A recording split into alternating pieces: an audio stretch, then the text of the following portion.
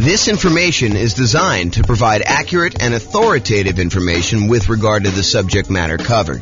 It is offered with the understanding that the presenters are not engaged in rendering legal, accounting, or other professional services. If legal advice or other expert advice is required, the services of a competent professional should be sought. Welcome to the Boise Real Estate Investing and Real Estate Financial Planning Podcast. Learn all about investing in real estate in Boise, Idaho, with a combination of real estate financial planning and modeling with numbers specific to Boise. Plus, syndicated, more generalized recordings of live and pre-recorded real estate investing classes, not all of them specific to Boise. Be sure to stay tuned after the podcast for a message from our sponsors. Well, good afternoon and welcome everyone. This is James Orr, and we are doing something brand new. I've never done this before. I've been watching these reaction videos where we have musicians listen to bands for the first time, and we get their kind of like natural, unscripted reaction to hearing some of these epic songs. And so I thought I would do something that I've never done before, and that is a chart reaction video from James. So I did look at these for the briefest amount of time beforehand, but I didn't really prepare anything written. So what I wanted to do is a housing starts reaction video. So these are charts. There's two charts that I'm going to go over, and it's going to be a relatively short video. I'm trying to get these kind of like podcast episodes down to about 15 minutes each, so we'll see how I do on this one. But this is Bill McBride from the calculatedriskblog.com. If you haven't seen his stuff, some really good data on there about the real estate market. And he shared an article from a housing economist, Tom Lawler, who I'm not super familiar with, but seems like a pretty smart guy from what the article said. And he had two images in there about housing starts. One of them was for single family homes, and the other one was for 5+ multi-unit. And so real estate investors that are interested in new construction or specifically like larger multifamily, 5+ units, kind of multifamily properties, you'll find these charts super interesting. And I think I'm going to talk a little bit about inventory. So I'll put the URL to the actual article with the two images in the show notes for you if you want to go look it up. And I'd recommend you check out Bill's blog for some additional content over time. But this is what I'm going to be going over. So here's chart number one. And chart number one, it's a chart going all the way back to 1969, all the way through to basically current time. And this is October of 2022 that we're recording this. And it came out, the post was sent to me today via email. And it is the new construction, housing starts, and completions. So it shows two lines on here, basically one showing how many new construction properties, 1-unit structures, so single family homes, were started, and then how many were completed. And the two different lines show you how many were started and how many were completed. So you can get a gauge of, if we're starting a whole bunch and then we have a little delay in when we complete them, or what's exactly happening. In addition, on this particular chart, Bill McBride also points out any recessions we had. So the recessions are these vertical blue bands showing you when we entered recessions. And so the numbers are in thousands. So it started off in 1969. We had about, just eyeballing it there, about 900,000 new construction starts, and it is seasonally annual adjusted rolling average for these. So it kind of gives you an idea of what the past 12 months were for doing this. So in about January of 1969, we were doing about 900,000 new construction properties being started, and about 870,000 or so actual completions. And so the number of starts exceeded the number of completions. So we were basically we were starting more than we were delivering, if you kind of think about it that way. And then that started, in 1969, we started on a decline. And so we started to decline as we headed into a recession in about 1970 or so. And so at that point, the number of starts went slightly under the number of completions. So we started building fewer, and by we, I mean like the nation. So this is not just me. And I assume this is U.S., by the way. I don't know if it's true or not, but I believe this is the United States housing starts and completions. And so anyway, going into 1970, they were starting fewer than they were completing. So we had this kind of reversal as we entered that recession. And then there was a bottoming out, so, probably midway through 1970. And we started, starting more than we were actually completing. And so during the period from about 1970, midway through 1970, all the way up to a peak on about, what year is this or so, 1973 or so, we were starting a lot more than we were completing. And then we kind of tapered off. So in 1970, it kind of peaked out at about 1.3 million housing starts. And we were completing about 1.2 million. So we were kind of delayed a little bit getting these started. And then we started starting fewer until we kind of let the kind of market catch up and our completions kind of lag behind as we entered into the recession. So one of the interesting things to kind of point out about this chart so far is it looks like the new construction start tapering off before we enter a recession. So this is sort of a early warning sign that we're heading into some trouble. I mean, just from the data so far. And it's only like, one little crest to kind of give you an idea of that. But I have a feeling this trend is going to kind of go there. And it's not going to be universally true, but I think that you will see that it is sometimes mostly true.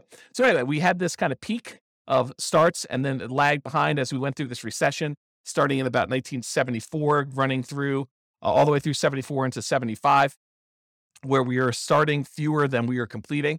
And then we bottomed out again around, I don't know, whatever this is, 820,000 or so starts, about 800,000 completions. I'm sorry, 820,000 completions, about 800,000 starts. And then after the recession was kind of over, the blue band is kind of done, then we started to rise again from 1975. So 1975, we had a few good years here where the number of starts was increasing rapidly until we got over 1.4 million starts and the completions were lagging behind. But then around 1977 or so, we started to kind of as a stabilize a little bit around 1.45, 1.5 million starts. And the number of completions was under 1.4 that we were doing. And then eventually, about a year later, we were kind of hovering around that 1.45 million. We began starting less houses, and that was leading into another recession. In fact, there were two recessions. There was a 1980s one, and then there looked like a 1980 and a half, 1980 mid-year. So that we started another recession, second one. And so during those times, we had a slowing in the number of starts and a slowing in the number of completions that we got through. And we also dipped again as we entered that second one. So we kind of significantly reduced the number of starts we had back down to low 800,000. But then we jumped back up a little bit right before the recession to about, almost 900,000. But then we dove back down significantly as we entered in the second recession, about 1981 and a half, all the way down to 600,000 starts. So 600,000 starts was pretty low for the time, for looking back historically. We don't get lower than that again until we get to 2008. So anyway, then after this recession in 1983, the number of starts increased and the number of completions kind of lagged behind, but we were always around this, a million or so once we got to kind of speed there with the number of starts. It kind of peaked out at 1.2. And then we had another recession in the 1990 mid-year or so, and we did kind of start coming down. This was a slower decline than we'd seen in the previous two. So we kind of started not building as much in 1987, and it slowly declined all the way through the end of that recession after 1991. And then from 1991, we were doing about 800,000 starts at about that point. And then from about 800,000 starts all the way up, it kind of grew. There was a little bit of a pullback in 1994, a little bit of a pullback again in 1996, a little bit of pullback in 2000, but we were always above this 1 million starts mark going to there. And we eventually peaked out in about 2006 or so, where we had about 1.7 million housing starts. Now, remember, this is 2007, right before we had this big real estate market crash. And some would argue that, there were signs of stuff going on there, but the builders were aware. I mean, they knew what was going on. They started doing less starts with their housing.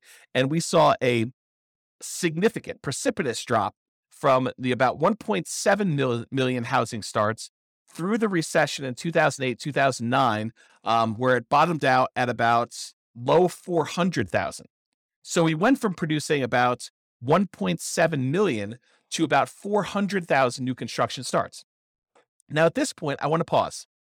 And I want to tell you that if you just eyeball it, I haven't done any math on this, but if you just eyeball it, it looks like the average, there are definitely times significantly above, there are definitely times significantly below, but the average number of housing starts is about a million.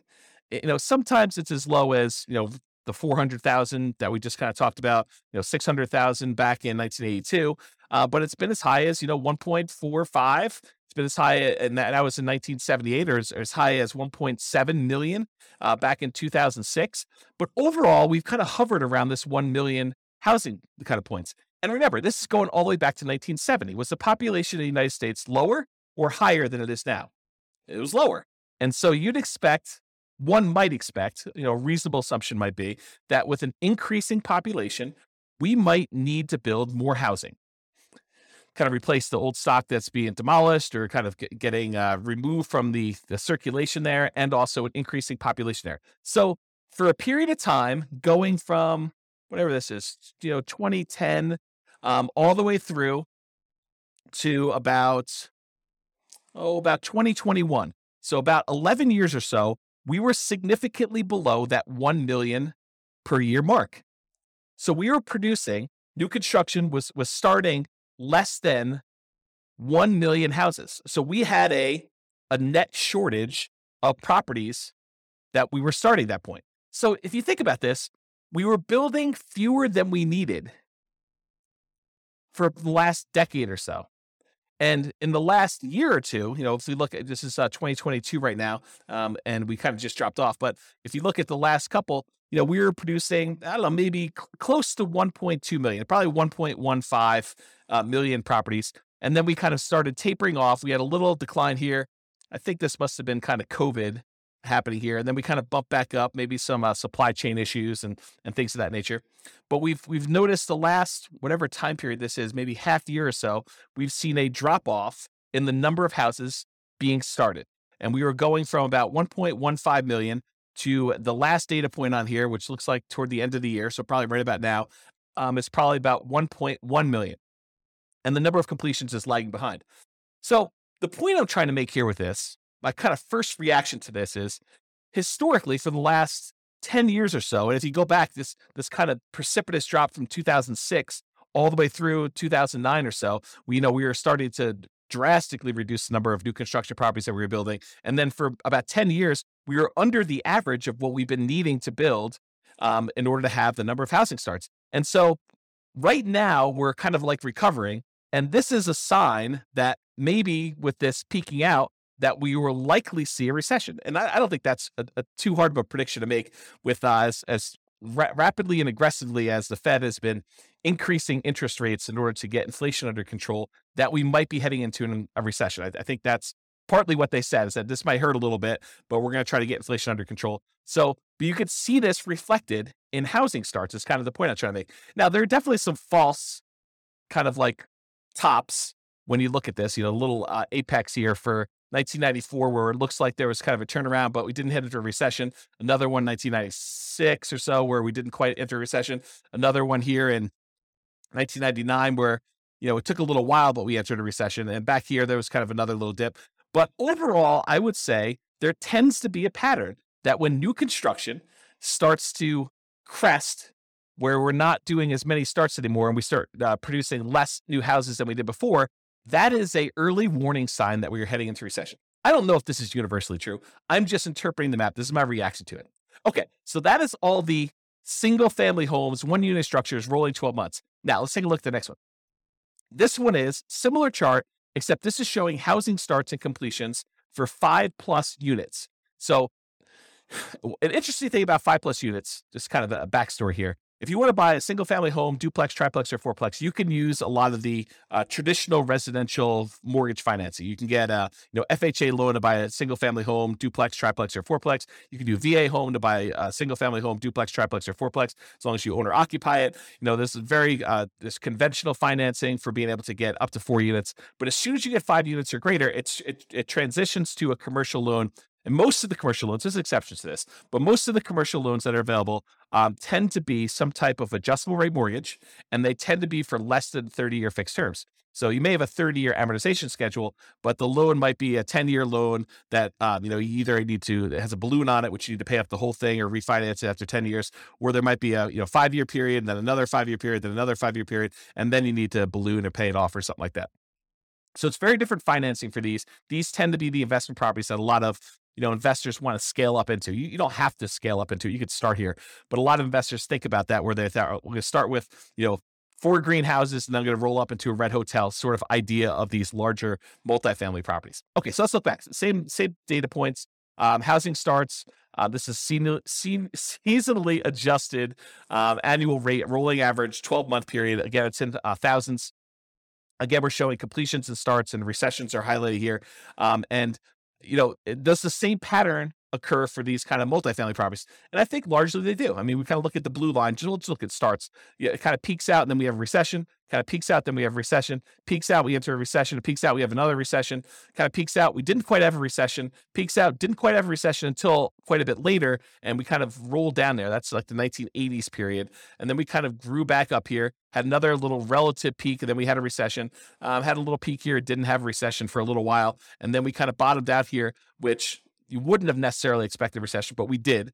And we had a little peak inside the recession in the 2008, 2009 period. And then we bottomed out really low. And then we kind of came up here. And now we're showing that we're having, relative, it's not like all-time highs, but we're having a relative high for the number of starts we have for the last, whatever this is, going back all the way back to 1987. So back in the 70s, we were producing a lot of these 5+ unit structures.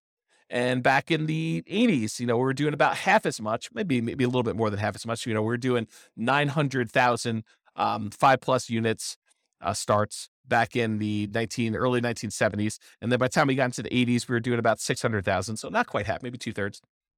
And then we dropped really far off. The low here, besides the 2010, right after that really big recession, real estate recession there, the low here was like 1993, where we were only doing little over 100,000 5+ unit starts. And if you wonder to yourself, where's all the inventory of these 5+ units that we're looking for? And it shows in this chart that we've had a shortage of new construction 5+ units.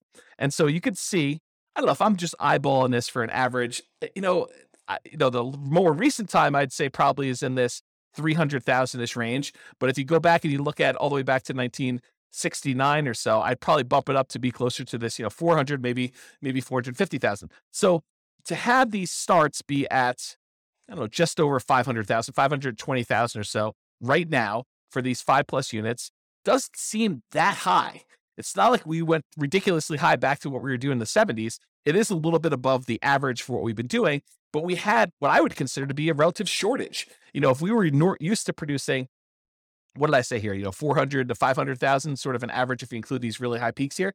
If we were used to producing between 400 and 500,000 of these 5+ unit properties, and for the last, whatever this has been, when was the last time we were up around 450?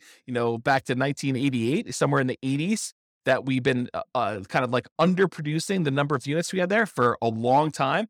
Well, we obviously have a shortage of these units that, people have wanted. I don't know if that's true, like economically, like if you go look at the number of sales that we had and seen a shortage, but it makes sense to me that if, we were able to support this volume back in the 70s, that we kind of are underproducing what we need here. And I'll tell you anecdotally, a lot of clients have been asking me for multifamily properties for a very long time, and we've not been able to find a good enough flow of properties that make sense for these clients to kind of consume. So maybe it is true in that way.